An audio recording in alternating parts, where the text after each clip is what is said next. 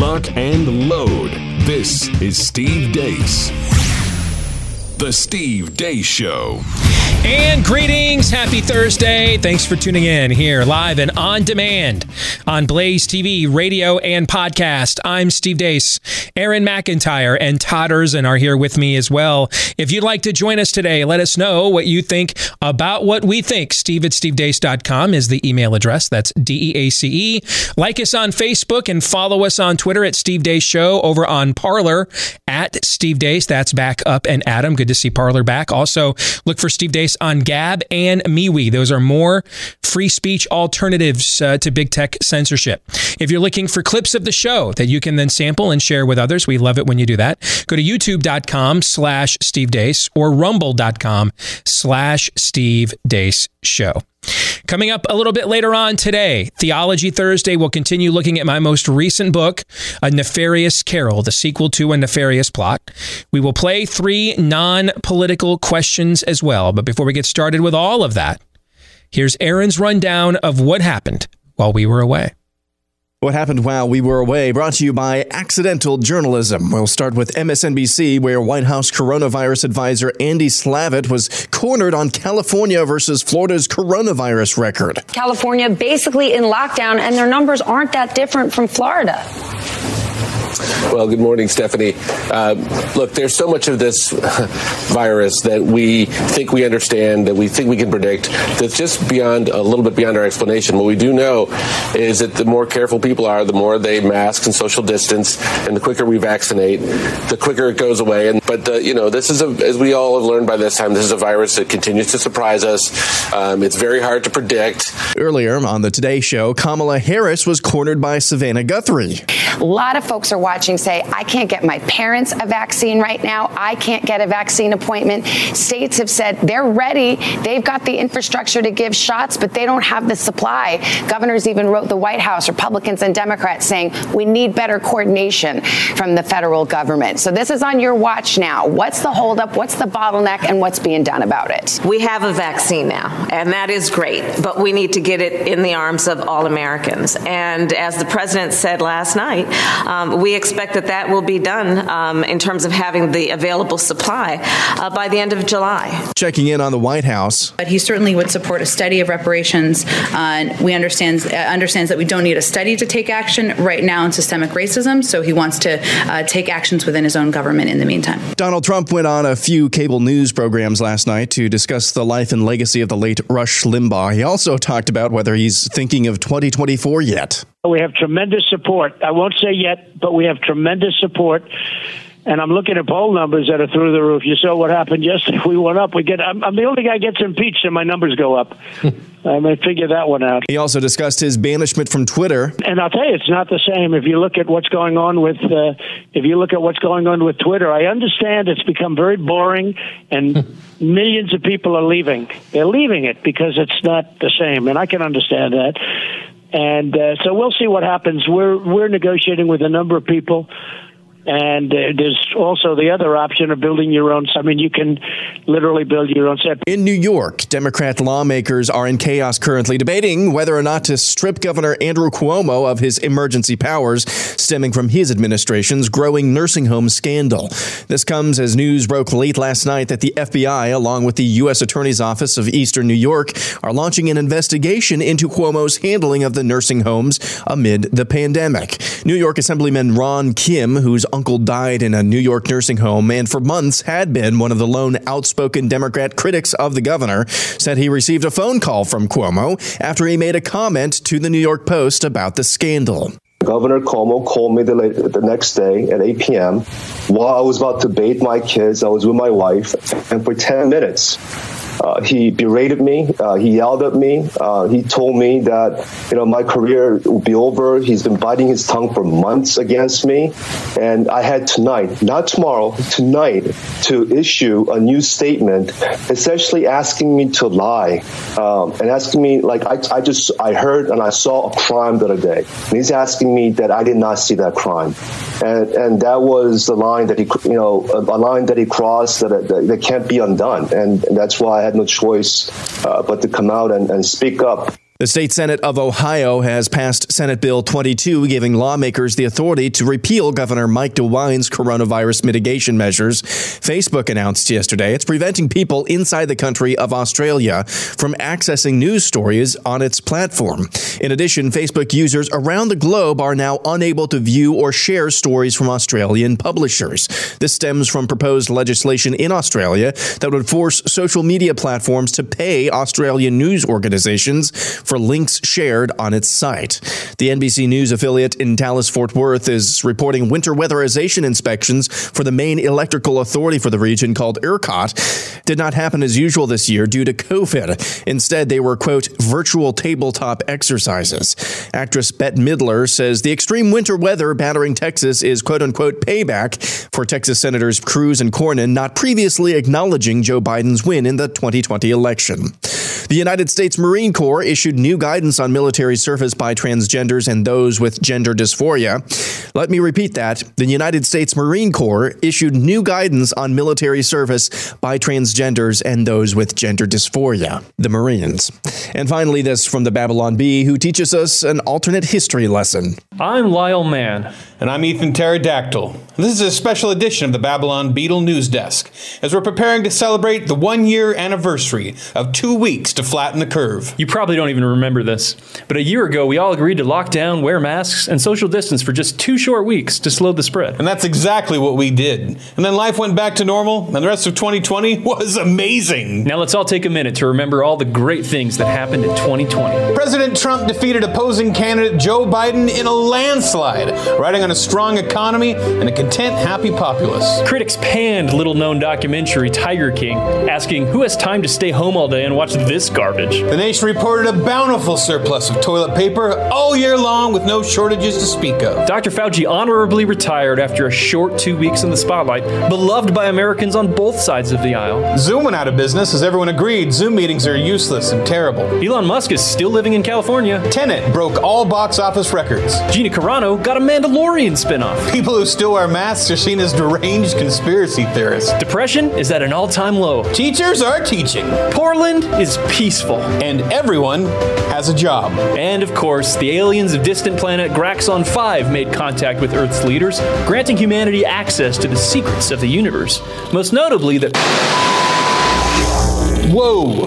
Okay, that was really strange. We don't know where that video came from, but must have gotten our broadcast signals crossed with another station or dimension or something. Who knows? And that's what happened while we were away. I had not seen that. That is tremendous. That is tremendously well done. And perhaps appropriately brought to you by our friends over at Bonner Private Wine, because I think we needed a lot of that to get through the last year. This stuff also, by the way, it just tastes really good. All three of us have taken a bottle home and given it a shot. Blackberry leather smoke, little dark cherry, full of flavor, no dyes, no flavor additives, grown and made with vineyards that are miles away from civilization. The result, when you do this in remote vineyards in Argentina, 9,000 feet up in the air, is you get inky red wine, rich in flavor. And right now, you can give it a shot. All right, some of the best foreign wine you've ever had. 50% off the shipping today when you go to patriotwine2021.com. Again, that's patriotwine2021.com. Coming up at the bottom of the hour, forgot to mention this, and it's kind of important. The bottom of the hour, we're going to talk to a microbiologist who wrote a piece recently pointing out that there is a statistical revelation recently made by the CDC that is, I would think, not shocking to any of you, largely gone unreported, that just totally ought to change the way we look at our public policy where COVID-19 is concerned. Yeah, just a trite little thing like that. And we'll get to that guest coming up here at the bottom of the hour. You don't want to miss this. Stay tuned for that. But let's get to Aaron's montage, because there's a lot there. And frankly, a lot of it's kind of good, as 2021 continues to trend better than 2020. I like the way this year is trending so far.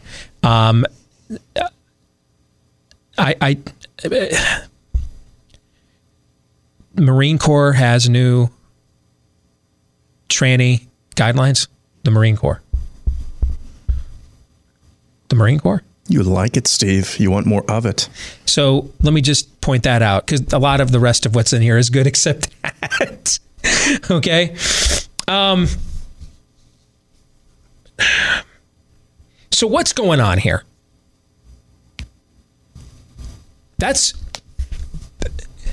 There's not even just accidental journalism happening in Aaron's montage. There's actually some, dare I say, extraordinary journalism happening.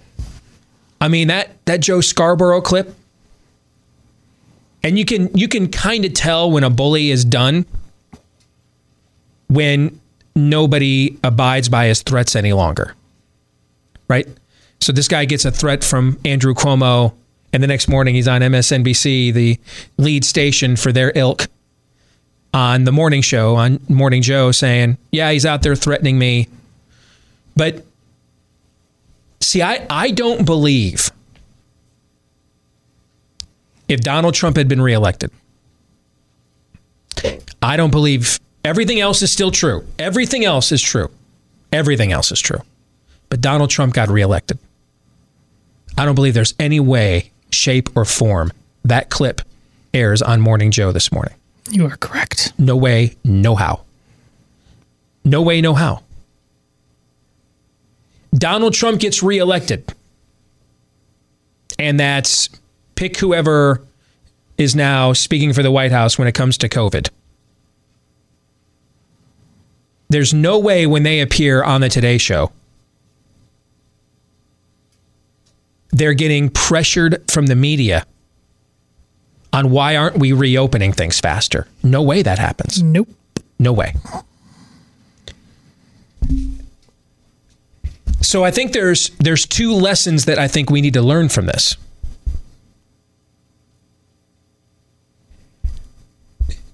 Steve, are you saying that we're better off if the people we prefer never win elections again?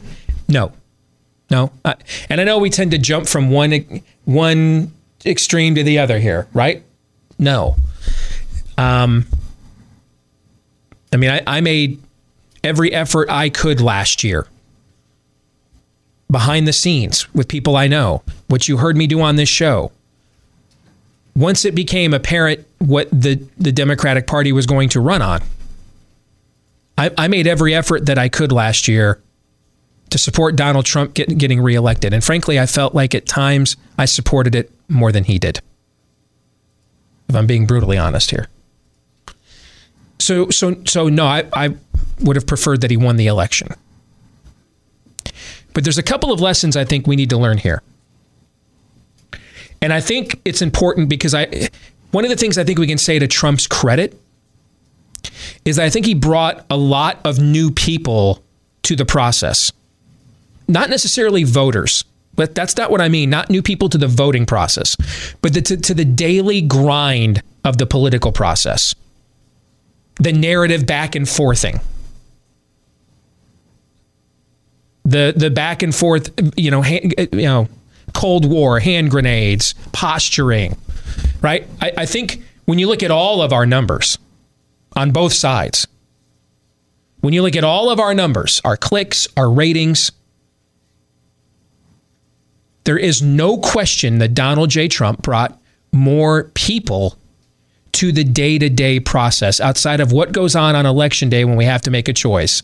And then you watch the State of the Union address. And then maybe you watch the convention speech of the nominee. Then maybe you watch a debate or two and consider yourself pretty informed. And then you're an American. You got a busy life after that, right? Yeah. I mean, the day-to-day stuff. All of our numbers, all of our clicks, all of our ratings, all of our downloads on every side, from Fox to CNN to MSNBC to The Blaze to Vox, just doesn't matter. He made them all bigger. And so I think there's a lot of people now that are engaged with an intensity level that they didn't before. And so there's some lessons here that we used to know, and we haven't had the luxury of watching play out. There's a few things I want to point out. Number one, God is sovereign. God is sovereign.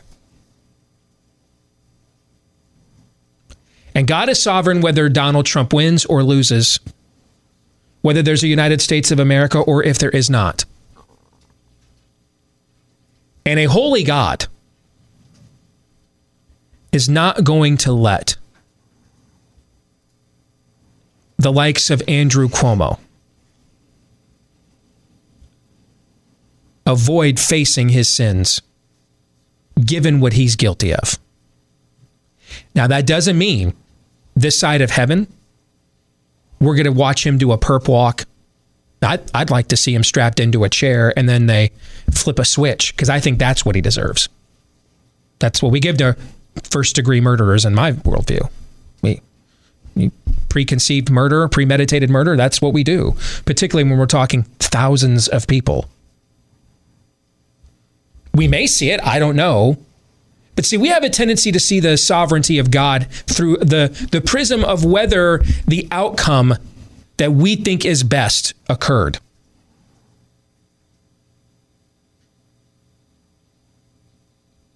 But at the very least, if you never see a perp walk, if you don't even see him resign, if you just see a guy who's very, very damaged politically, finishes out a term in disgrace, and then lives out a life of obscurity, who knows? But a sovereign God is not going to let somebody get away with something like that. Those sorts of things will be revealed. That's number one. And I think it's important to make that lesson number one, because elections are vitally important. I'm not here to dissuade, given what I do for a living, what puts food on my table. Most people first heard about me because of my ability to influence, or perceived ability, I should say, my perceived ability to influence the outcome of certain elections, correct? Yes. Yeah. So it'd be kind of stupid for me to stand up here and say, they don't matter. Then I wouldn't be here if they didn't matter, right? Right. Right. We wouldn't continue doing this every day if the outcomes of elections did not matter. Did I say they didn't matter? Nope. I even said they were vitally important, right? Yeah. But are they of preeminent importance? Never. No, they're not. Was there justice in this world before the United States Constitution? Yes. Will there be justice in this world after it's gone? I pray yes. It might be gone now, for all we know. Yeah. Because was there a God in heaven reigning on a throne before 1776? Alpha and Omega, yeah. Always. And he'll be here after 2026, or whenever we decide to assume room temperature down here in these 50 no longer United States. Because that's true. That's actually the premise for why this country exists in the first place. Exactly the only one right. founded on a creed, as you often tell. That is exactly right. So why is a lot of this truth coming out? There are political machinations taking place. We're going to get to those in a second. But I don't want us to miss the top line here of our Google. Alexa, why are all these truths that we could never get told before suddenly coming out? Let me give you the number one top line result that Alexa won't share with you, the one I just gave you. Because there's a sovereign God. And the master settles accounts. May not happen in the timetable you and I prefer. And then it may happen to us in the timetable we prefer did not. All right? But he will settle accounts. People like this are always found out. Always. That's number one. Okay? Don't ever lose sight of that. Because if you're new to this process, we want you to maintain the intensity of interest you have. That's how we do self-governing. We cannot afford for you to go back, fire up the Pink Floyd comfortably. Hello. We can't do that. We're not going to survive as a people if we do that. So we need you to maintain the intensity level of interest you have in what's going on, but don't let it overcome you. See, it's a weird balance. I'm not always good at it myself, particularly when you do this every day. All right. But it's a weird balance. It's vitally important, but do not make it preeminently important. Otherwise, it overcomes you. It becomes an idol. You start treating terrible politicians with more grace than your own kids. We've seen stuff like this in our careers, right? You start explaining things away. Is the future impacted by whether or not the politicians you prefer win elections? Yeah. Yeah. Is the future determined by whether or not the politicians you prefer win? No. And that's the difference between vitally and preeminently important. Don't forget there's a God. That's number one. And he is just. And he will punish people like this. And he doesn't need the FBI to do it. Number two, though. Now that that's the meta that's going on. So let's bring it down to more of a finite temporal level that we better understand here in the shallow end of the existential pool where human beings reside. All right, where our rags, where all of our attempts at righteousness are filthy rags compared to him on his worst day. Let's bring it down here to where the plankton live. Okay, there's because we understand that the reason Jesus is sitting on that cross is to fulfill the law and wrath of God the Father. But that's not what the Romans thought, right? They didn't think that.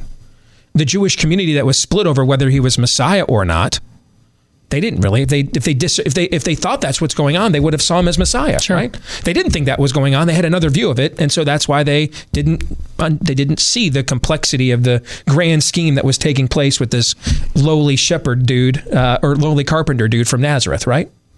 So in the minds of the worldly forces we're up against, like did Andrew Cuomo get up this morning and think, you know what, I really should have repented for this a long time ago, and now I got God on my back and I'm in trouble. Is that what Andrew Cuomo was thinking? Probably not. So. Probably not. So what Andrew Cuomo is thinking is, hey, this guy's a rat. And what do we do with rats, right? Mm-hmm. Okay. So in that intellectual gene pool, what you're seeing here is why the people we support have to be really good at this. Not just right on the issues, not even just able to win an election. Donald Trump did 50 wrong things in the 2016 election. He should not have won. He flailed at the debates. And he ends up pulling it out by less than 80,000 votes in the four most determinative states. That is, as I used to say after the election, that is akin to finding out this is your last check at your job. You've been laid off. The plant is closing. You were living paycheck to paycheck, and you went home and you and the missus decided to hop a plane to Vegas and just take that last check and put it all on black once and see if that might pay your bills forever. And it hit. All right, that can't. You could not concoct a plan. How do we win this by 78,000 votes? You couldn't do it. Couldn't do it. It's impossible. The people that whether it's George W. Bush's inability to push back on Cindy Sheehan and the entire media that projected Iraq as a quagmire, 10 minutes after the Saddam statue fell, it became a quagmire. We all celebrated that. And then the quagmire narrative began 10 minutes after that. And he could just never overcome that. And then eventually it did become a quagmire, but it was too late. His inability to push back on TARP. Yeah, it doesn't make any sense. So I'm suspending the free market to principles to support the free, right? Okay. The day after he puts out a proposal for how to reopen the country, Trump then takes to the White House for the next 2 days and trashes the Georgia governor who was the most aggressive in pursuing the proposal he had just given. See, these are things when I say, though, that too often we give excuses for why our guys can't do stuff, it's just lame excuses. That doesn't mean I don't believe there aren't any excuses. It's just often our excuses are just be a total, complete F-up, and it's okay because media bias. No, it's not okay. We're going to lose the damn country. It's not okay. You have to be good at this. You have to be good at this. And you got to be able to be good at this. Here's what I mean. Not just can you destroy the other side's narrative. Trump is Yoda. He's a Jedi master at destroying their narratives. One of the best I've ever seen. And that's his greatest political gift on top of, that's why he's able to get his enemies to expose themselves for how terrible they are, because of how good he is at destroying their narratives. What he was awful at as a president was crafting the replacement narrative. So he just kept going back to the well of, let's go back to hand-to-hand combat over and over and over and over again. Let me pick fights with the media the public already doesn't trust over and over and over again. So toxic times toxic, Todd, what do you get? That's just more toxic. And since I can't vote against all of the media, I can't project on every writer at the Washington Post whose names I don't know. I can't project my frustration on them. Whom do I project the frustration upon? The singular figure whose name I do know, right? Yes. Donald Trump. If we're gonna save this country peaceably through the political process, we need to find people who can do what he did in crushing their narratives, but then can also craft, what's the alternative vision for the country then? What is it? What are we doing instead? Don't just curse the darkness. That's right. That's exactly right. Yes. Because with him removed, here's the third lesson here. With him removed, what you're finding, they can't, none's a tough call to make. But since I've done probably more hits on a panel in liberal media than almost anybody in our industry has in the last 10 years, probably, I'm confident saying it. When I say this isn't just me in my bunker and I'm just pontificating as I watch clips of the other side and I through the ethereal I think they're full of bunk. I've actually walked on their sets. I've been outnumbered 3-4 on 1 if you count the damn host. You've seen the clips. Yeah. I've done it dozens and dozens of times. There's no there. There's not a defensible belief system there. That's why they call so many names. That's why it's all emotion. They can't defend these views. The American people are not as far to the right as we would like. They're nowhere near where these people are, though. They're not. That's why they have to turn to Bush derangement syndrome, Palin derangement syndrome, Trump derangement syndrome. They have to stir up this level of negativity of the people who represent you and I, because they can't win an objective argument. And when you remove that vehicle, that channel for all that negative energy, and they now have to fill this space. They now don't just get to pontificate how terrible Bush is, how terrible Palin is, how terrible Trump is. They now have to fill the remaining space with those people gone. They have to fill the remaining space with their affirmative beliefs. They can't do it. They're trying to get rid of Andrew Cuomo because he's crushing them. He's blowing up all of their narratives. The media is incredulous when they saw what the CDC director came out with last week, because they know they can't sell that. No one's dumb enough to believe that already isn't wearing a 7th mask. Everybody knows that's bad. You can't defend that. And so the media is essentially doing to Democrats what I've done to Republicans in the past. Challenge them to their face, because if you stay on this road, we're getting our asses kicked in the next election. We're losing bad. I'm trying to wake you up. This will lose. This will lose. I talk to more of your voters than you do. Trust me, this will lose. That is what Savannah Guthrie's doing. I've seen that tone of voice. I've seen that level of angst.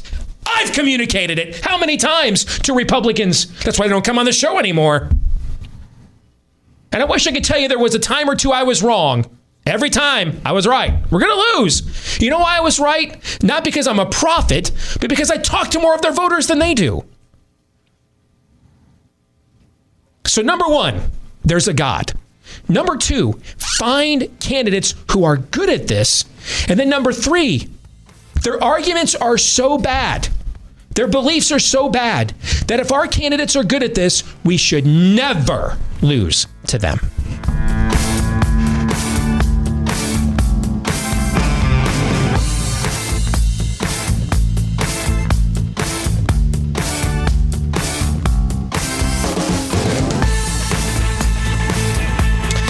All right, back here on the Steve Deace Show. And of course, we have been following closely, documenting, researching in depth everything we could find on COVID-19. Since about this time last year, because we are about to commemorate exactly 1 year, the 1 year anniversary of 2 weeks to flatten the curve. Now, we have looked at this from a public policy perspective. As I said from the very beginning, I'm not a scientist. I am, though, a political analyst, one who's been paid well for my ability to analyze data, determine the soundness of public policies, political narratives in response to that data, things of that nature. So I put that to use over the last year.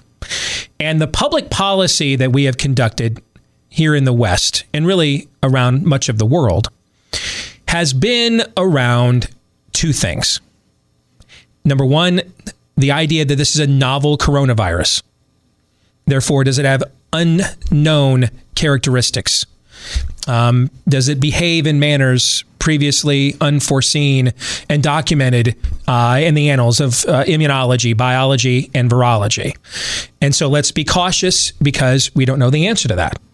And then number two, the concerns over asymptomatic spread.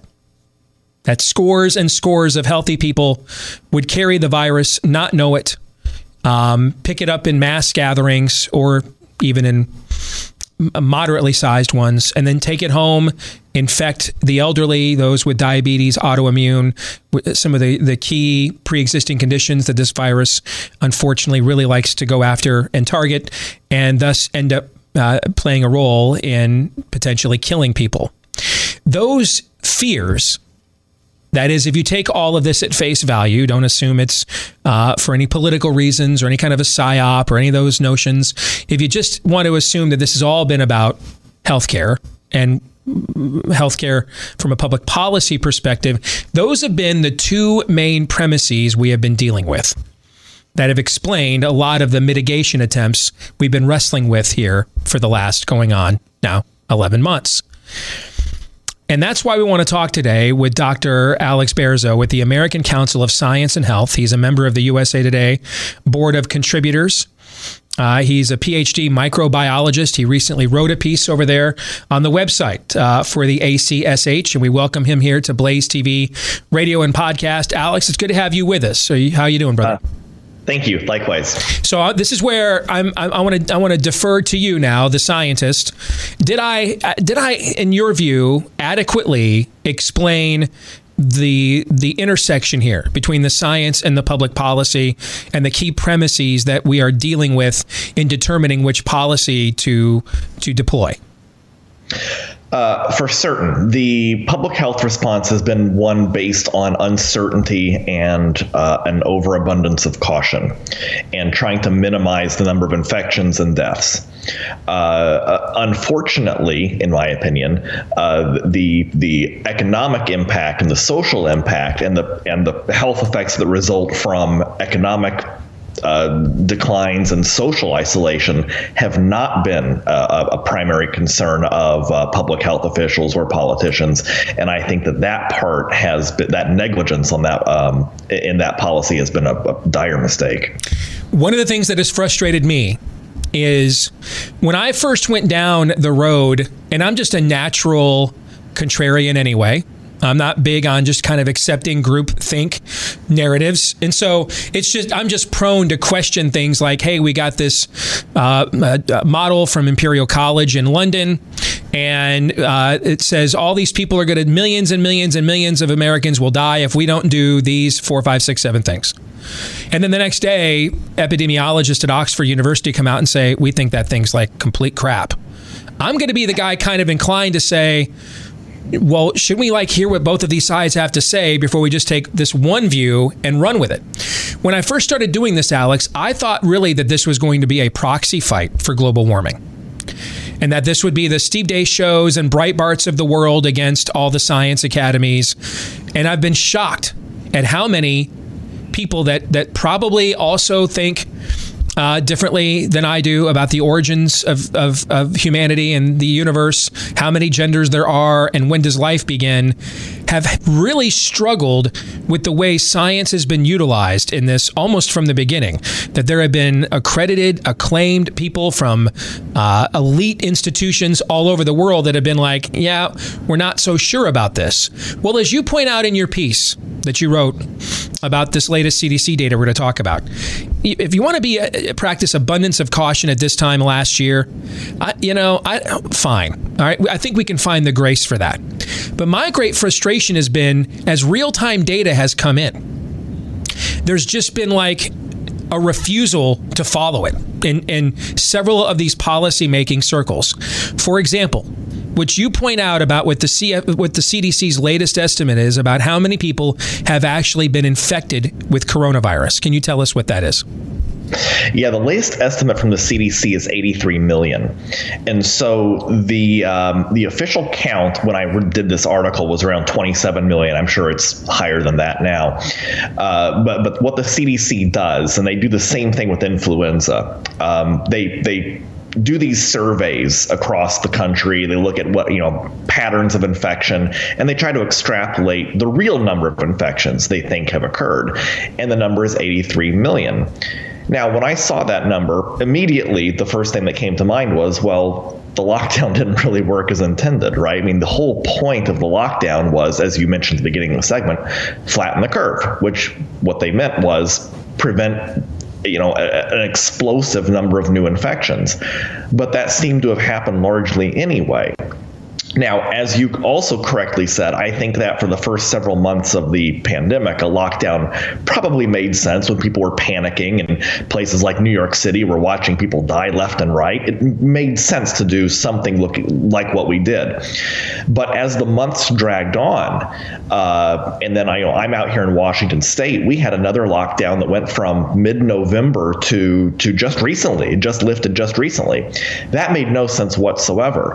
By then, we knew who the most vulnerable people were. We knew that young people are, if you're going to get infected, it's not likely to cause serious complications. You're certainly not going to die, most likely. And so that the people that we needed to protect were 65 and older. And yet we locked down all of society, all of it. And I think that's really a very misguided policy at this point.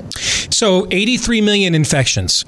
And we want to get, my understanding is you really want to know the infection fatality rate more so than a case fatality rate from a public policy perspective. If I'm treating patients, the case fatality rate is what I'm concerned about. But from a public policy perspective, when I'm making mass population decisions based on a public health scare, I really need to know what an infection fatality rate is. When you do the math on that, you come out to 0.5%. If we knew going in that the IFR for COVID-19 was 0. And that's, by the way, that's a median number. That's we're not factoring in pre-existing conditions, the elderly, just across the board, 0.5%. When you just do simple math, you divide the amount of infections by the amount of deaths, you get an infection fatality rate of 0.5%. If we knew that last March, would we have done any form of a lockdown for 0.5%? Hard to say, because that's still deadlier than the flu. Sure. By several, at least 5 to 10 times probably deadlier than the flu. So it's possible, but I don't know if we would have had the same panic if we'd known ahead of time this is what we were going to be dealing with. So yeah, I agree with you that in retrospect, many of these policies seem to be overreactions. So we now have a handle on the IFR. We have therapeutics. We have vaccines. Outside of vulnerable populations, and hey, I'm a big sports guy. I'm not saying, hey, let's throw 25,000 people over there in Columbus for my Wolverines taking on the Buckeyes on Sunday, okay? But I don't know why the thing has to be totally empty though either, okay? If we have therapeutics, we have vaccines, we're giving ventilators away. We know what the IFR is. Why are we doing any of this then on a corporate level at this point, anywhere? Yeah, it makes less sense. I can tell you here in the Seattle area where I'm at, restaurants are still like at 25% capacity or something like that, and it doesn't make any sense to me. Now, I don't think 100% capacity is probably appropriate yet, but everywhere I'm going, it's pretty much empty, and I'm thinking, boy, what a shame, because businesses are struggling out here. We've lost about 25%, I believe, 25% of our businesses in Seattle, restaurants in Seattle, have permanently closed down. And so we have had a tremendous economic impact, especially on small business owners. Depression and anxiety have soared throughout the country, which makes obvious sense. If you tell people that everyone's going to die of coronavirus and you're not allowed to see any of your friends for months at a time, of course, depression and anxiety are going to increase. That was a predictable outcome. And so a lot of these things were just not sufficiently considered, in my opinion. And I think it's really time for most places that are still having strict regulations to start loosening up a bit. I mean, the other night in this town hall, the president said to a little girl, children aren't typically harmed by the virus, sweetie, or something to a little girl then why aren't the schools open then? If that's, these things aren't congruent with one another. Now, I know some people are going to say then, well, you're still not accounting for the asymptomatic factor. That could be a lot of those infections, right? Well, this is the rest of the story of what you uncovered. What percentage of those 83 million infections are asymptomatic, Alex? If the CDC numbers are correct, we're looking at about a 15% asymptomatic rate. So most people who get coronavirus have some sort of symptoms, and they may not be much. They could be just minor symptoms, because like when you get a cold, you don't necessarily get a bad cold. You might just have the sniffles for a day or two. But it seems that everybody has, 85% of people get some sort of symptoms. The question about whether or not we should open schools essentially comes down to what causes less harm. Is it less harmful to have kids in school, or is it less harmful to have them sitting at home with their parents?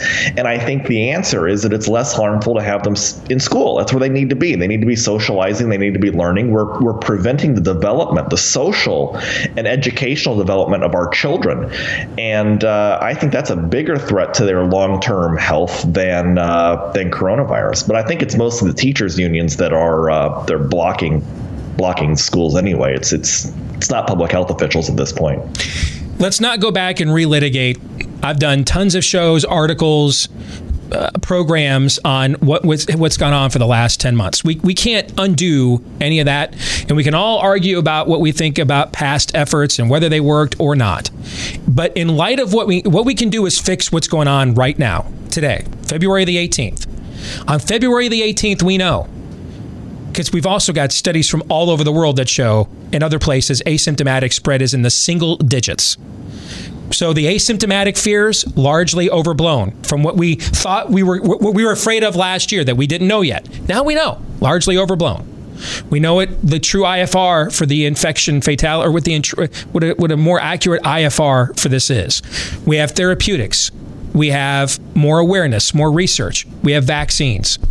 Today, February the 18th, 2020, why are we still having conversations like it's in many places April 20th of 2020 a year ago? Why still? Right. Yeah, no, that's a great question. And if I were in charge of things, society would be a lot more, I don't know what it's like in North Dakota or South Dakota, but here in Washington State, I can tell you if I was running things, society would be looking a lot more like normal, like it was, a year ago.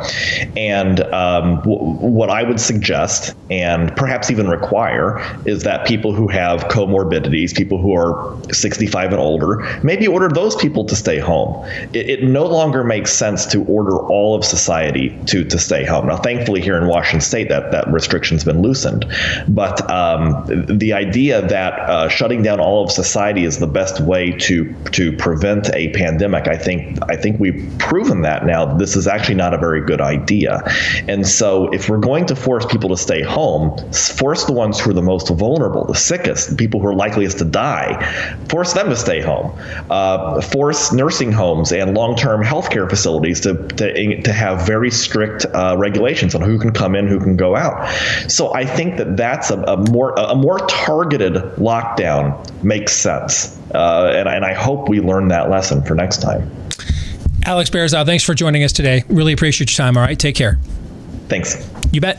You can read Alex's article, by the way, at acsh.org. That's ACSH for the American Council of Science and Health. And also, if you look at my social media feeds over the last few days, you go down through there, you'll see those linked there as well.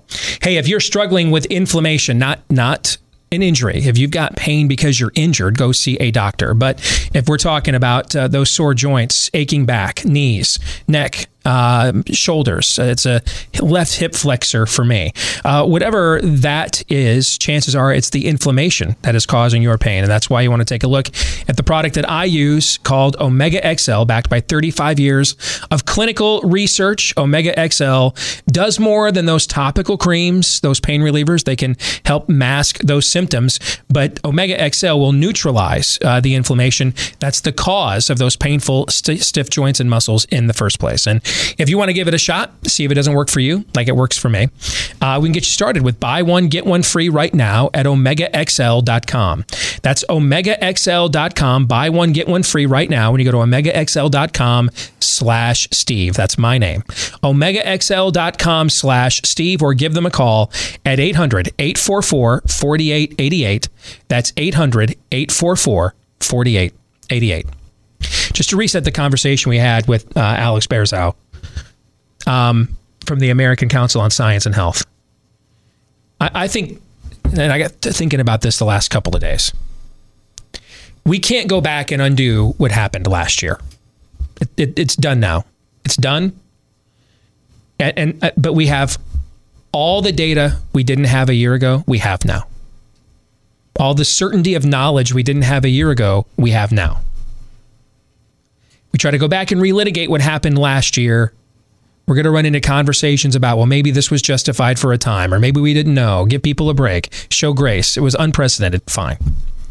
But we know a lot of the things that we didn't know back then. We know them now. So why today, February the 18th, are we behaving like it's March 18th or April 18th of last year? It's a completely indefensible position. That's where we need to take the conversation, in my view. More in a moment.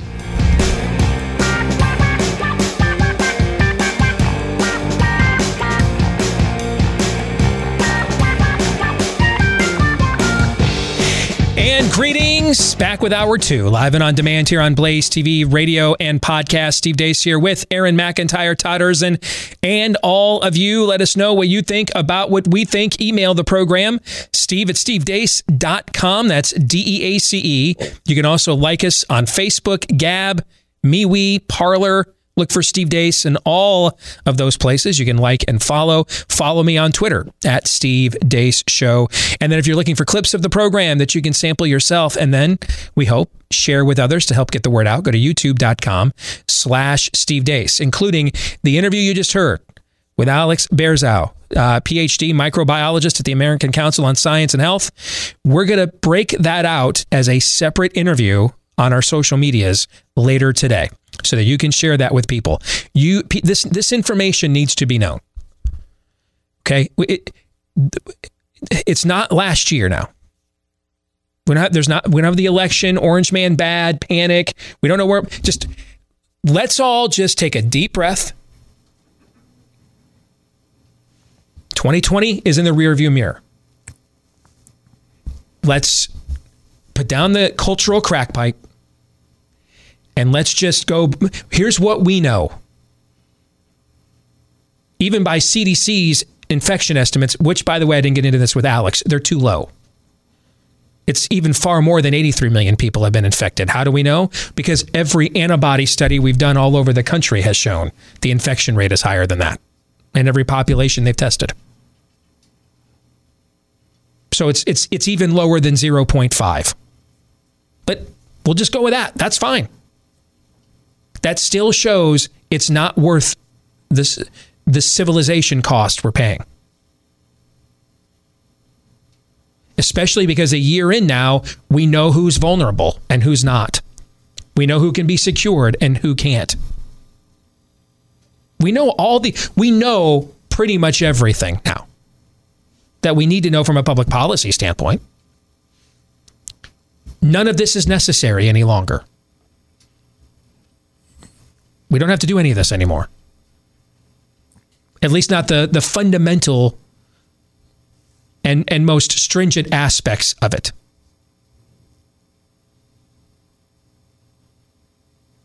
It's flat earth voodoo is what it is.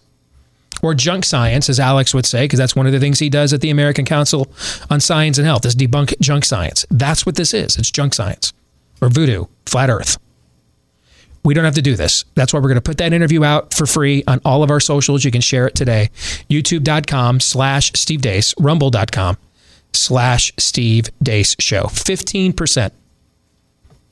Which, by the way, that's high compared to what the rest of the world is showing of asymptomatic infections. But do you remember who told us in the beginning that asymptomatic spread is not really a fear, that there's never really been, ever, in the history of outbreaks, an outbreak driven by asymptomatic spread? Somebody who is recognized by many as a renowned expert on this subject told us this actually about a little more than 1 year ago. Do you remember who that was? Do you guys remember who told us that?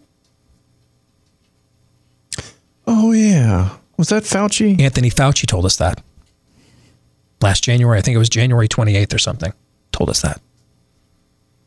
And the CDC's own data verifies it.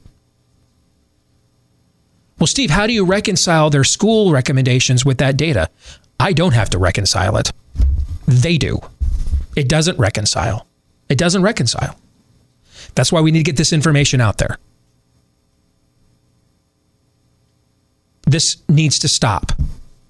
Folks, it is possible 21 people froze to death in Texas this week. I think that's the latest number I saw. Wasn't it 21? I haven't seen I believe the so, latest. yes. Yeah. Okay. It's possible 21 people and counting froze to death in Texas this week because of ridiculous fear over those kinds of numbers. Led the company overseeing the power grid to not actually physically inspect its wares, but just do a virtual one instead. This is insane. We can't change what happened last June and July. We can't do any of that. We can damn well change what happens tomorrow on February 19th, though. We can change that. And that needs to be our focus. Stop it. This needs to stop now. We have the data. Stop. We know what works. We know what does not. It's so obvious. MSNBC is cornering poor Andy Slavitt, who thought he was just going to go on there to get his belly rubbed. And before she even said hello, it doesn't make any sense. California's all locked down. Florida's not. They got basically the same results. And Andy's like, well, good morning. Okay. That literally happened. This needs to stop now. We have all the data. Enough. I'm not even going to argue this anymore. It's inarguable. It would be like debating, is the earth flat? What's pi? Does gravity exist? What's the periodic formula for water? No. We have the facts. Stop. Enough kids blowing their brains out on a Zoom call. Enough people freezing to death in Texas because we wouldn't dare inspect our own materials to make sure they're safe just in case. Stop.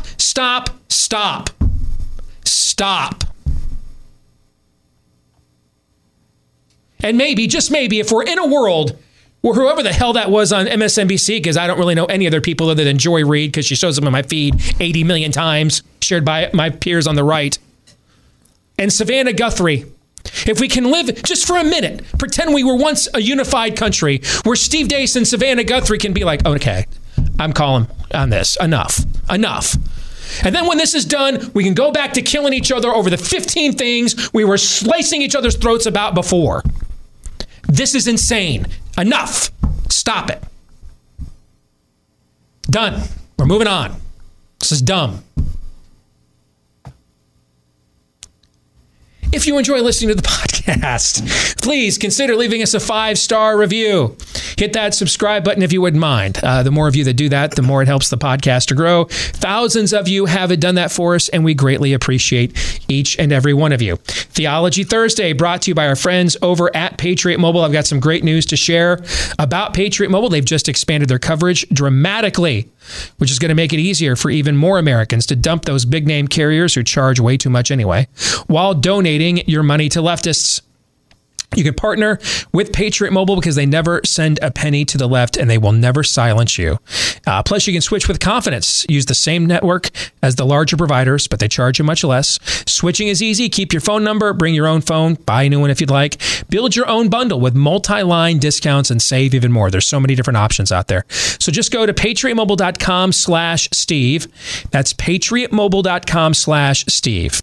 Or you can call their U.S.-based customer service team yourself at 972-PATRIOT. That's 972-PATRIOT. This month, get a free Premier activation where they set up the phone for you and a special gift when you use my name, Steve, as your offer code at patriotmobile.com/Steve or call them at 972-PATRIOT. All right, let's continue. Theology Thursday, looking at my new book, A Nefarious Carol. Get an autographed copy if you'd like. Available right now via Premier Collectibles. The link for that is pinned at the top of my Facebook and Twitter accounts if you want to click on that. Or if you don't care about my autograph, which you shouldn't, then go to Amazon.com and get your copy of A Nefarious Carol today, the Audible version performed by my oldest daughter and I, or you can get the ebook or the hardcover, whichever you prefer, the sequel to my 2016 book, A Nefarious Plot. And in this book, now that the enemy is taking Lord Nefarious at his word, that he has successfully taken down America, the devil has decided to come out of the shadows, launch the next and final stage of his master plan for dominion by using America as the launching pad for that effort. And he has revealed himself now, as we discussed in the last chapter. He has revealed himself now to a scared young woman named Ray, alone in a motel one night, on the run from an abusive drug-dealing boyfriend, estranged from her family, awash in all forms of dysfunction and hypocrisy. She feels like she has nowhere to go. She's all alone. And the enemy thinks this is the mark. But remember, he can't lie to her. If he does, the ritual will not be successful. She has to freely offer herself to the devil. And so now he begins the first phase of the cell by taking Ray, emulating her favorite book, A Christmas Carol, from when she was a little girl, where the ghosts of Christmas past, present, and future come to visit Ebenezer Scrooge.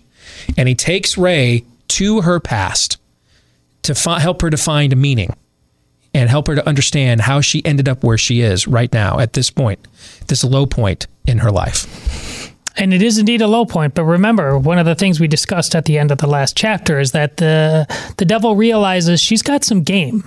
She's got some street smarts. She just can't be played that easily. She's got some fight to her. So he's going to have to, as Steve just said about politicians, you got to be good at this. So he spends this chapter breaking her down to build her back up. Mm-hmm. And here's how what I find fascinating about how he does this. He takes her back to the past when she's a little girl. Are there any spoiler alerts? Are we done? Well, now that we're into the book, I just want to make sure. It's a spoiler alert every week now. Okay. Yes. Yep. That she was the one who discovered her grandma's lifeless body after she committed suicide. And she, as a very, very young tricycle riding girl, and as an adult, this had been suppressed. She had no idea it happened. Now she goes from all of that strength and assertiveness to just being stop. But the devil says, I don't do rain checks as one of your lines in this thing. So it keeps going. But by the end of the keeps going, she is basically Dr. Strange, tell me everything. Mm-hmm. And he uses two things to make that conversion in her. And I want you to tell us why you chose this, especially considering what you just said. He can't lie. So why aren't these lies? He says, A, he convinces her that she's a victim. Now, we know, true or false, the power of victimology in this culture. Mm-hmm. So, A, I want you to talk about why that's a play he needed to make. And B, he says, that being said, speaking of the Avengers once again, he basically goes Loki and he says, this is why the people, you were meant, this is my language, but you were basically, he gives you were meant to be ruled speech. As a people, you're all rabble and broken, but it can be better if you acknowledge that. Mm-hmm. Why are those the two approaches that he took to breaking her down? So what the enemy does, since he cannot lie to her, he doesn't tell her the truth from a certain point of view. Remember what Jesus said about the devil. He's the father of lies. That he's a lie incarnate, basically. He's deception incarnate. That he was a liar from the beginning. So even if he's honest with you, it's still a deception, because he cannot come to a place of objective truth, because it would force him. It would force. He wouldn't be a fallen angel any longer. He wouldn't be a fallen angel. It would force him to repent. Yeah, exactly. Yes. This is why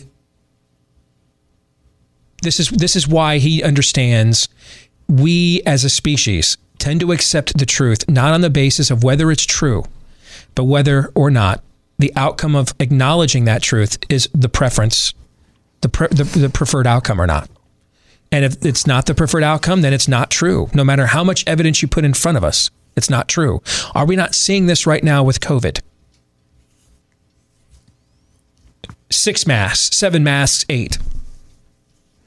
1 year to celebrate 2 weeks to flatten the curve. New Zealand was getting celebrated by that former basketball star who's turned into cat picture share cultural commentator Rex Chapman. Was just getting celebrated. New Zealand was last week. Well, look how their lockdown worked. They're back in a lockdown this week. You know why they're in a lockdown this week? They got 3 cases. 3. For 3 cases, they went back into lockdown for 3. This is insane. It's absolutely insane. I've got a graphic up on a couple of my social media pages right now of where the UK's case count has gone in the last month plus since the discovery of the UK variant. The cases in the UK have plummeted. I believe yesterday Boris Johnson outlawed all gatherings. This is insane. It's insane. You know why? Because if Boris Johnson opens the UK back up, what has he just admitted? That a lot of what he did this last year was dumb. Didn't work. Insane. How many people in positions of authority are willing to admit mistakes? I mean, if we're going to be brutally honest, the guy that a lot of us wanted to win the last election once famously said, I know, I was there when he said it. I was feet away from him when he said it. That he's never asked God for forgiveness because he's never really done anything wrong. I heard him say it with my own eyes or ears. Saw him say it with my own eyes. It's just, humility, meekness, it's in short supply in this species.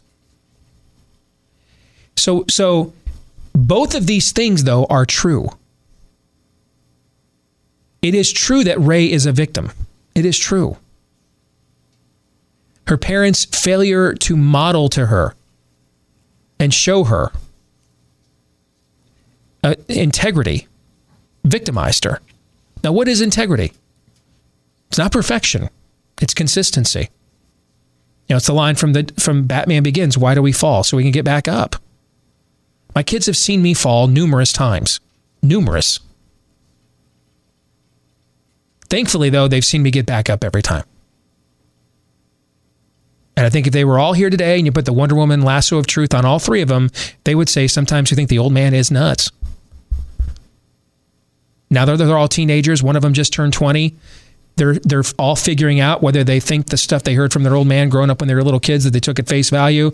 Now that they're interacting with the world now, as teenagers and adults, they're figuring out if they think that stuff is true on their own or not, right? But do they respect that whatever I did for them. And whatever I said out of love and concern for them. I really believe that they would say yes. Because they saw consistency. When I was wrong, sometimes you had to prove it to me, but if you could, I would admit it. I did my best to own up to my flaws when they were young, from the very beginning. So that they would see Daddy is accountable to the same things he's making us accountable to. Ray's parents failed to do that. They put up an image. A Pleasant Valley Sunday. A perfect little Christian home that was anything but. When she got old enough to call BS, she did. They had no answers. She rebelled. Her rebellion is a byproduct of the failure of her parents. They failed her. They drove her to it. So she's a victim. Her natural inclination since she was a little girl was to believe in the earnestness and altruism of her parents. When the time came that she could understand what those words meant and her parents could not meet that standard, she was victimized by that. She's certainly a victim of her drug-dealing, abusive boyfriend, right? So it's true that she's a victim. We oppose victimology. We support, we shelter, offer grace, and restore victims. There's a difference. The enemy wants her to find power in her victim status. Christianity offers you victory over your victim status. It's one of the reasons why we have to forgive. We're not forgiving people that didn't do anything to us. We're forgiving people that victimized us, right? Yeah. What he's telling her is true. It's just warped. It's insufficient. It's the best he can do, given who he is. And the same thing applies with the other question you asked me. This is his variation of the sheep need a shepherd. My sheep hear my voice. I am the good shepherd. Enter through the narrow gate. This is his version of this, his variation of this. All right. Now, but notice he's not given anarchy, chaos, nihilism. No. It's quite the contrary. No, because just like the spirit of the age unleashed postmodernism with all of its nihilism, it never intended for that to be a permanent fixture. It did that to undo the Judeo-Christian foundation of the culture, so that once that was done, it was then free to introduce its replacement, which is what you're undergoing right now. The spirit of the age said, all right, we let the locust out. They did their job. Now it's time for our version of an urban renewal program. Here's what our version of a revival looks like.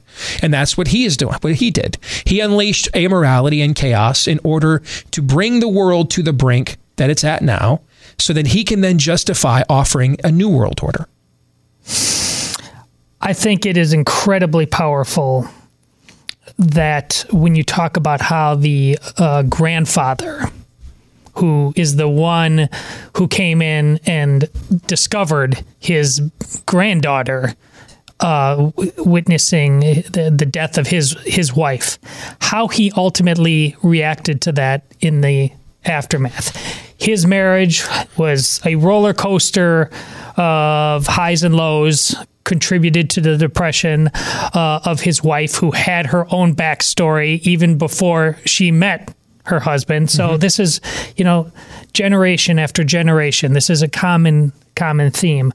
But there's a lesson about idolatry, because he vows to become a better man. And he does, in many ways, because he wants to be there for his granddaughter, Ray.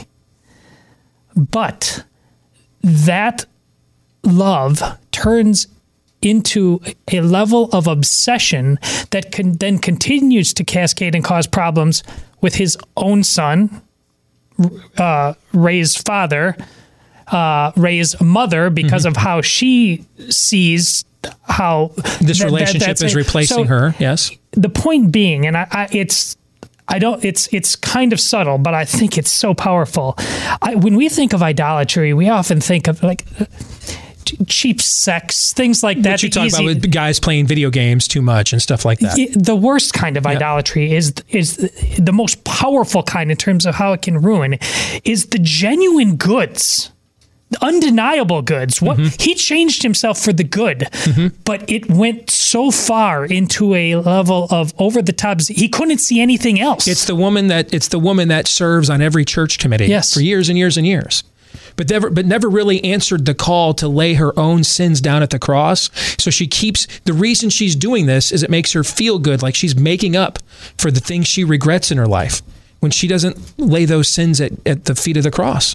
So she's carrying the burden that Christ carried for her. She has turned her church service into an idol. It gives her meaning.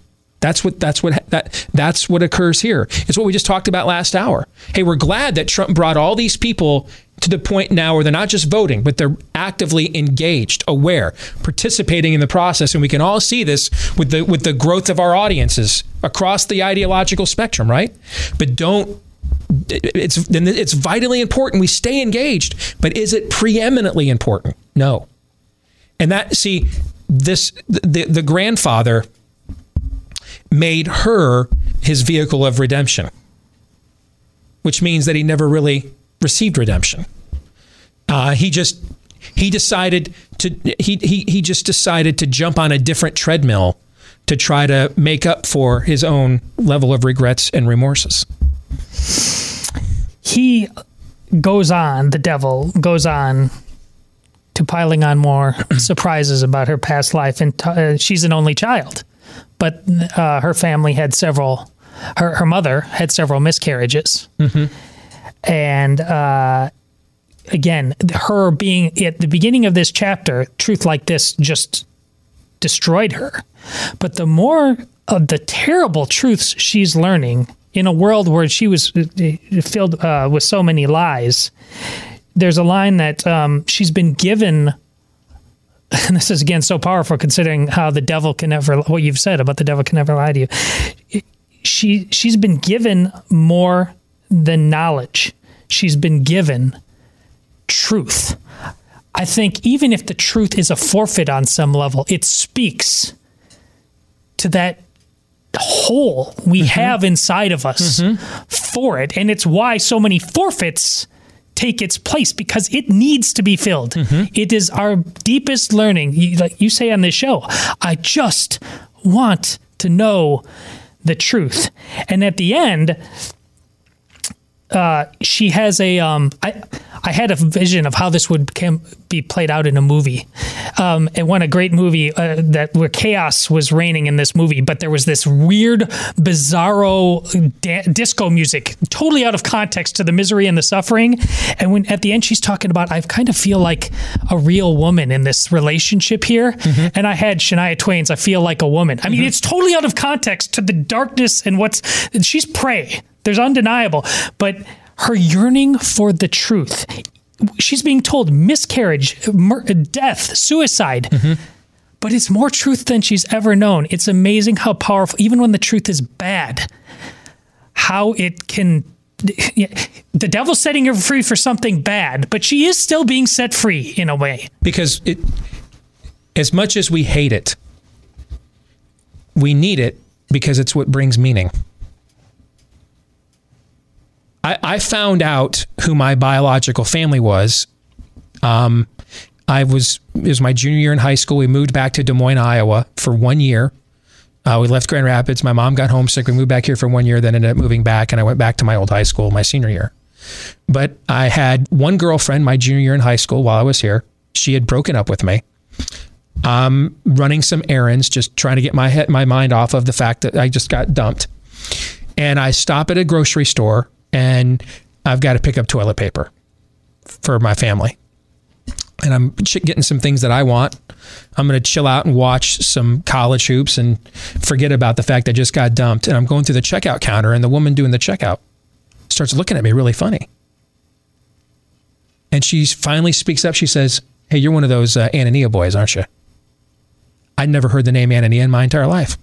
Didn't know what it meant. I'm like, really? Who? What? And I mean, I knew that Dave Deace was not my biological dad because I got told this accidentally one day at an elementary school when my last name didn't line up, but I didn't know who the actual dad was. So she goes, yeah, I mean, the Ananias were my paper boys and everything my whole life. It's an elderly woman. Clearly she's doing this job like in retirement for a supplemental income on a Saturday. And so this just blows my mind. And I make the connection.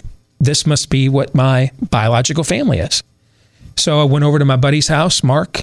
We start going through the phone book. We look up every Anania here in Des Moines, start calling them all.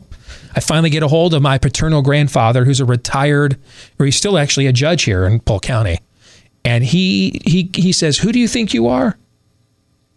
And he starts calling, I'm a mother effer, every name you could think of in the book. Now, of course, I was raised by Dave Deace, so I already heard this 10 million times. So this didn't like disappoint me or anything. Like it was like being on MSNBC. When he got done with that, I'm like, hey, fine. Hey, I just need to know, are you my granddad? I'd been called all those names already. I didn't care.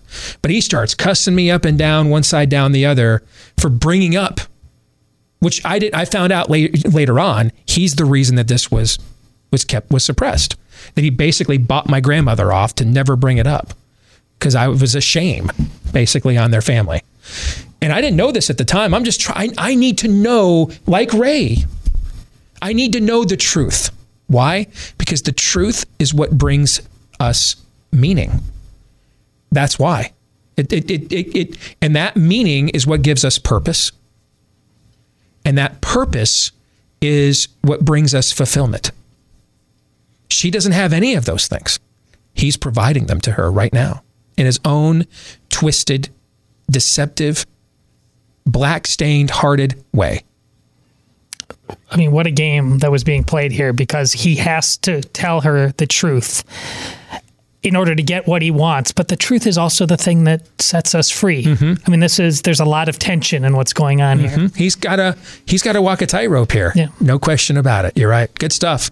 We'll come back, play 3 non-political questions next.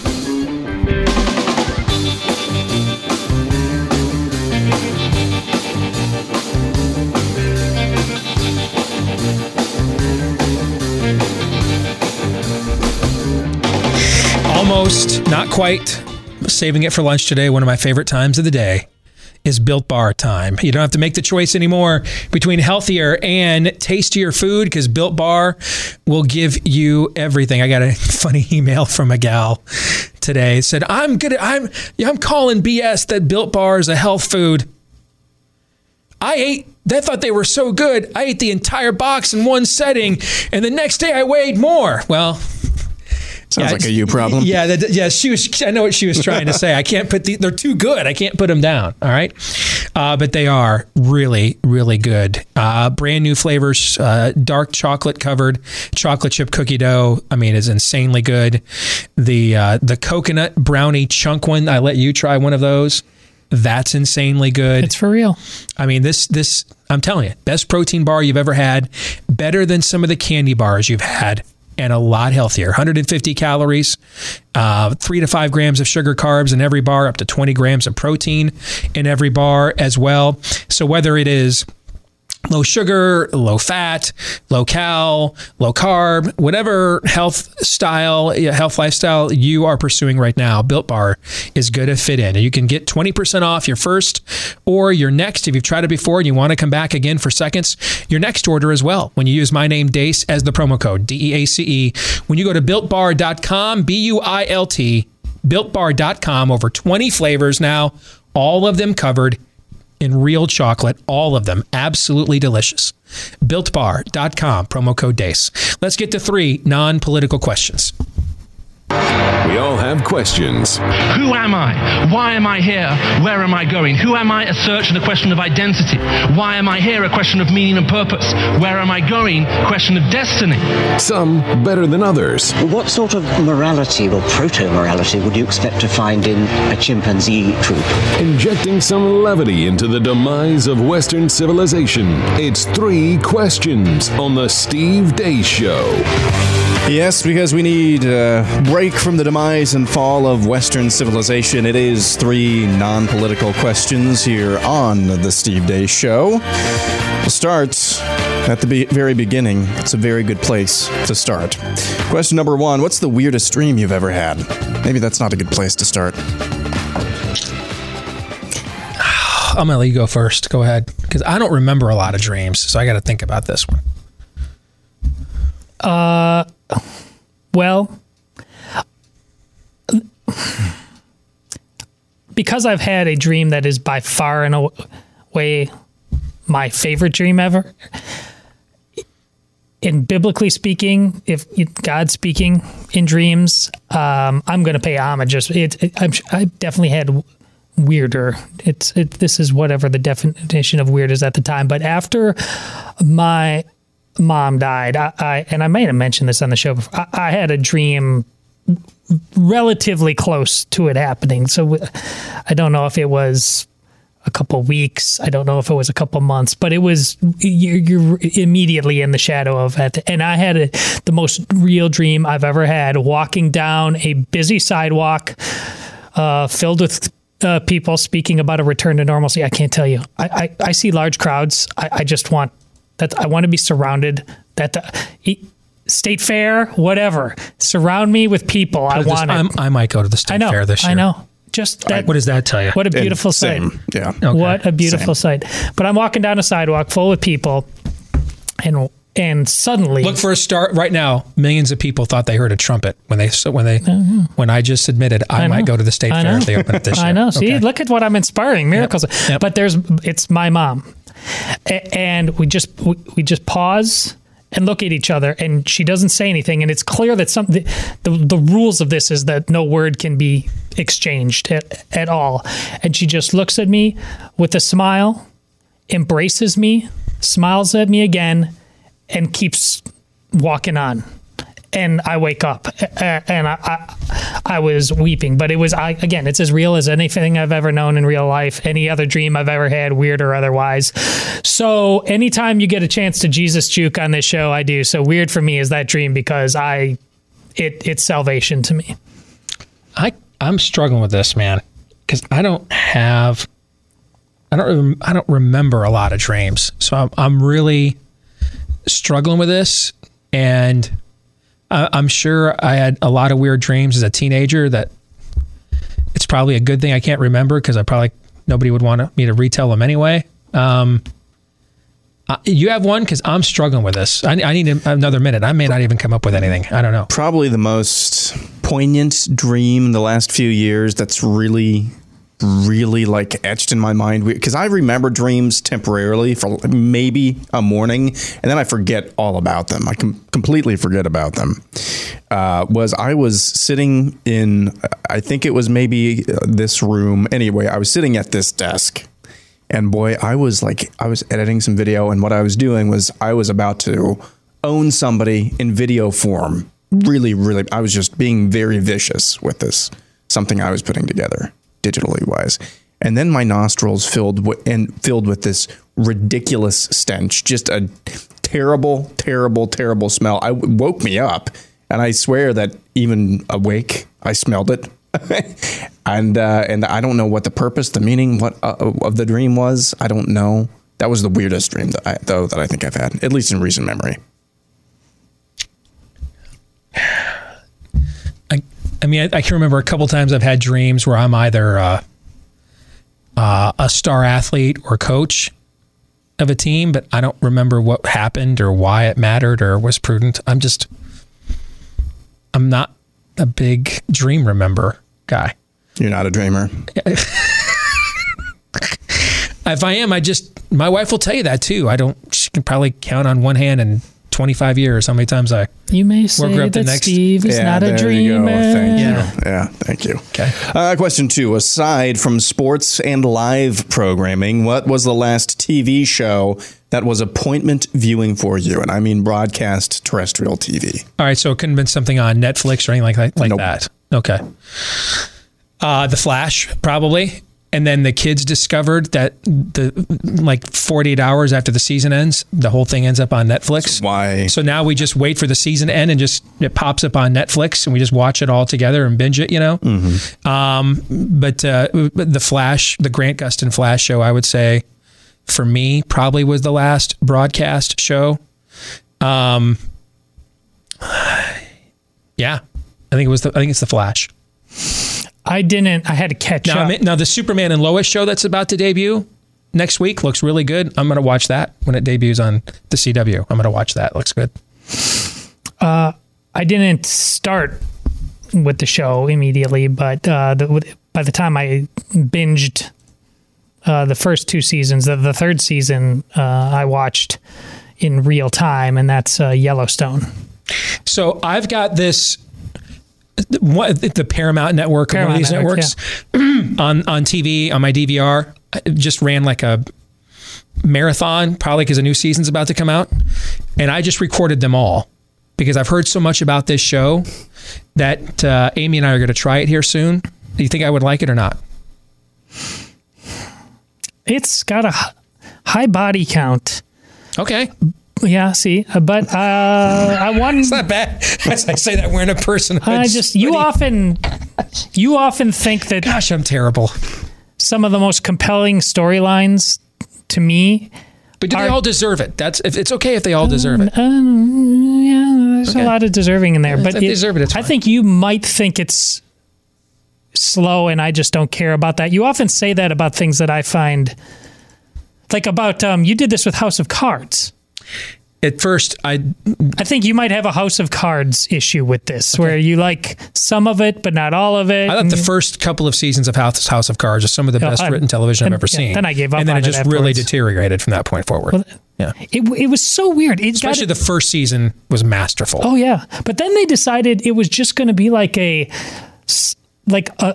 Bizarre World West Wing or something. Like they had it exactly right. What happens if the devil is in Congress, basically? And then they just kind of went normal political machinations and didn't go there anymore. That's what their problem was. I think they forgot who they were. We've got HBO Max. Or maybe it was too close to being a documentary and somebody said. Like we tried watching the new Perry Mason update. There is one. It's like a prequel. Hated every character. We didn't make it past one episode. We made it through the first episode, just hated everybody. So we tapped out. Right now, last night we watched the first 2 episodes because we heard a lot about this. It was about the Hotel Cecil in LA documentary on Netflix. That's actually really good. So it's a 4-episode thing. We watched the first 2, and the first 2 were really good. Really eerie. If you like true crime stuff, this one's really creepy. Okay. So, but in terms of over the air, for me, it'd be The Flash, but I'm going to watch the new Superman show next week. Aaron, he's Yellowstone. What's yours? For me, I mean, I think the last time, like an actual TV show, not live programming, which is what this was, probably the final season of Breaking Bad, just because I was so invested in it, and that at that point I didn't want to wait for it to come out on demand on Netflix or anything. But the last season of Breaking Bad, there are only really a few shows that I think warrant any more appointment viewing. It used to be, of course, everything was appointment viewing because you didn't have any other choice. Right. But those are a few. I've never watched Breaking Bad. Would I like it? You know who loves that show? Who's that? Vanderplatz does. Yeah. He loved that show. Well, actually, the video you sent me this morning mentions Breaking Bad. Yeah, it did. Yeah. It's like watching a train wreck. You need to take it in doses, but it's each episode, for the most part, is pretty cathartic. Question number 3. If you were the general manager of your favorite NFL team, what trade would you try to make today to transform your team into a contender? All right, I want to make sure I answer exactly what you asked. Repeat it for me. So if you were the general manager of your favorite NFL team, so that'd be the Lions for you, the Packers for Todd, Chiefs for me, what trade would you try to make today to transform your team into a contender? I actually think my team already did it. I think they made one of the best trades in the NFL since the Herschel Walker trade. But since that one's off the table, I guess the other trade that I would make is I would go to a team like a Miami Dolphins, or even I wouldn't care about in my division at this point. So your Green Bay Packers. I mean, what would put the Green Bay Packers over the top? To me, a player like a Kenny Golladay paired with the other receiver you have. makes that a virtually impossible offense to stop. I would take Kenny Golladay, our star receiver, who led the NFL in touchdowns in 2019. I would peddle him to a Miami with a young Tua, Houston with a Deshaun, make the case that that's how we're going to keep you. Is who's a weapon or so, who's got a big time quarterback or a big time quarterback prospect that needs another or a premier, in the case of like a Miami or a Houston, a premier weapon. That's what I would do. Our wide receiver core was clearly better than most people gave it credit for. I mean, we've got Scanlon, we got some guys who can fly, and in the hands of a guy like Aaron Rodgers, I think the whole thing about not getting a receiver in last year's draft and the controversy, I don't think that was really the problem, not getting a receiver. But if that's what it takes, Aaron Rodgers is just a man-child in many respects in terms of his emotional needs.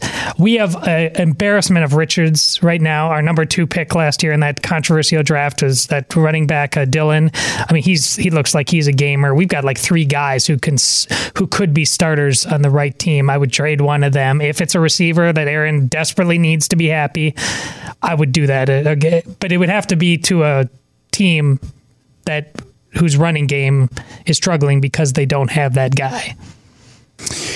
I would trade probably a high round draft pick and maybe one of the second tier receivers on the team for one of the maybe top 10 interior linemen in the league. I mean, you can name Zach Martin, Jason Kelly. I don't know if any of those guys are actually free agents or if they are interested in being traded, but something in the interior line. I mean, Kansas City's starting tackles are decent, but their interior line, I mean, all year, right up the middle, it seemed like Mahomes was able to get pressure. It's just that you don't notice that because most of the year, the receivers were able to get open and they weren't playing the Tampa Bay defense. So that's it. So we all know the detrimental impact of too much screen time for our kids, whether it's the actual content that they're being exposed to or the shortening of attention spans, loss of creativity. We need better ways for our children and grandchildren to use that downtime. That's why I want to tell you about Annie's Kit Clubs. They've got the perfect subscription box for both boys and girls. They have a Young Woodworkers Kit Club, a monthly subscription that puts real tools into your boys' hands so that they will receive an all-in-one woodworking kit each and every month with the materials and tools he needs to make an awesome woodworking project with minimal supervision. And for her, there's Annie's Creative Girls Club, which sends 2 fun craft projects each month, or projects, I should say in English, complete with easy-to-follow instructions that will kickstart her creativity through painting, beading, and more. Help your kids develop actual skills, master real-world building, or new crafting techniques that also will express their creativity. Makes for a great gift. Go to Annie's Kit Clubs, ANNIE, Annie'sKitClubs.com/Steve, Annie'sKitClubs.com/Steve. When you do, save 75% off your first shipment. That's a massive discount at Annie'sKitClubs.com/Steve. Did you come back to me as I was rubbing my nose there? I'm so sorry. It's that was not intentional. It's a Seinfeld episode, but I have this hair in my nose. I've not been able to pluck it out. I've tried it 3 consecutive commercial breaks, and so it's really making my nose itch. I understand. So that's all right. Normally I'd be mad, but I saw that you really felt bad about it, so yeah, it's okay. That was not intentional. One last thing, Aaron, in the name of keeping it real, Iowa over Wisconsin by 12 tonight. Wisconsin actually opened up as a half-point favorite. Yeah, which means I'm probably going to try to find an alternate point spread because that doesn't make any sense. Here's what I need to know. Is CJ Frederick playing? See, and that totally different team. I agree. If CJ Frederick plays, Iowa can put 3 guys on the floor. They can get their own offense. Frederick, or can create offense. We can give them the ball. Garza can't dribble the ball down the court himself. So Frederick, Garza, and Wieskamp. All right. Take Frederick away, and it's still not an easy team to defend, but an easier team to defend. I just don't know where your team is at psychologically either. See, this game is not, I'm not playing this game tonight. I don't know if Frederick is playing.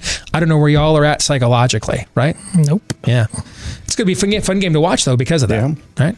That'll do it for today's show. We're going to stick around and do the overtime for Blaze TV subscribers. For the rest of you, John 3:17.